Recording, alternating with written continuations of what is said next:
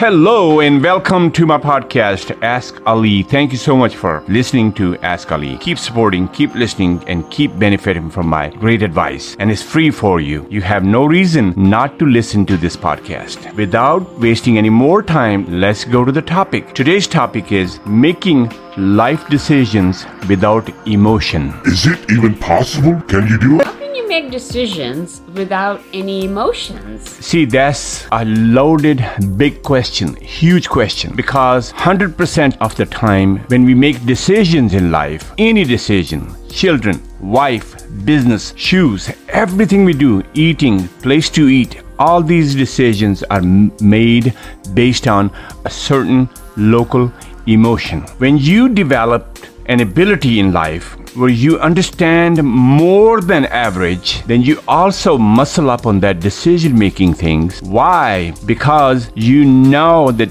decision and emotion is two entities. They're not same. They're not hugging and kissing. They're two different entities. And anytime you tangle them and you let them mix up, you will not have a healthy decision. I promise you that. Keep trying it. And if you disagree, that's okay. But what I'm inviting is get to a better level of decision making so you can have better relationships, better jobs, better girlfriends, boyfriends, everything you want to do, better business. You can develop better relationship with your client. You can do all that. But you got to master that decision making without an emotion. Let me explain that. What is that emotion? You're about to make a decision and somebody looks at you a certain way. And did you know that you just created a new emotion at that time? And that emotion will affect your decision. You probably never think like this because this is my own school of thought. You never think like this, but I'll invite you to start thinking like this. Because when you look back in your life,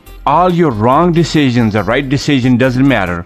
Just look at them and you got the spreadsheet. You can look at your life without sharing anything with me and see when you made wrong decisions and wrong decisions made on that local emotion. It's very difficult thing to really learn. And once you learn it, you will start making healthy decisions.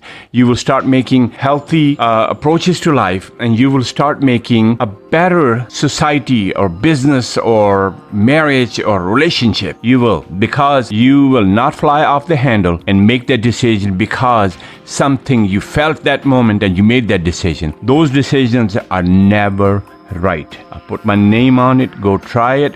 If it doesn't fit, don't buy it. So, yes, I understood everything that you said, but I have a question. So, is it possible maybe to use a little bit of the delay process in the decision making? Because if you're not dealing with the immediate emotion, how do you make that decision then? Yes, delay process is a great thing, But many times when you are required to make a decision on that cutting edge time, then you have to have that ability. If you delay that, because that decision might be a wrong decision for you. So I am pointing towards two tools. One is a delay process. Yes, you will develop that thinking and you will think and recheck and write down and test and try before you make a decision. That's a great thing. Keep doing that. Most of the decisions, that's the process. But split-second decisions, the cutting-edge decisions, like a doctor will make to save somebody's life. I am talking about that because there is no emotion involved in those. Thank you so much. That was a great answer.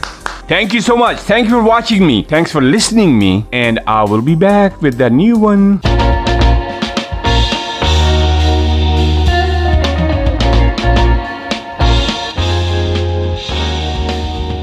Hello there. Thank you so much for being on my show, Ask Ali Podcast. Thanks for listening. This podcast is brought to you by Anchor FM.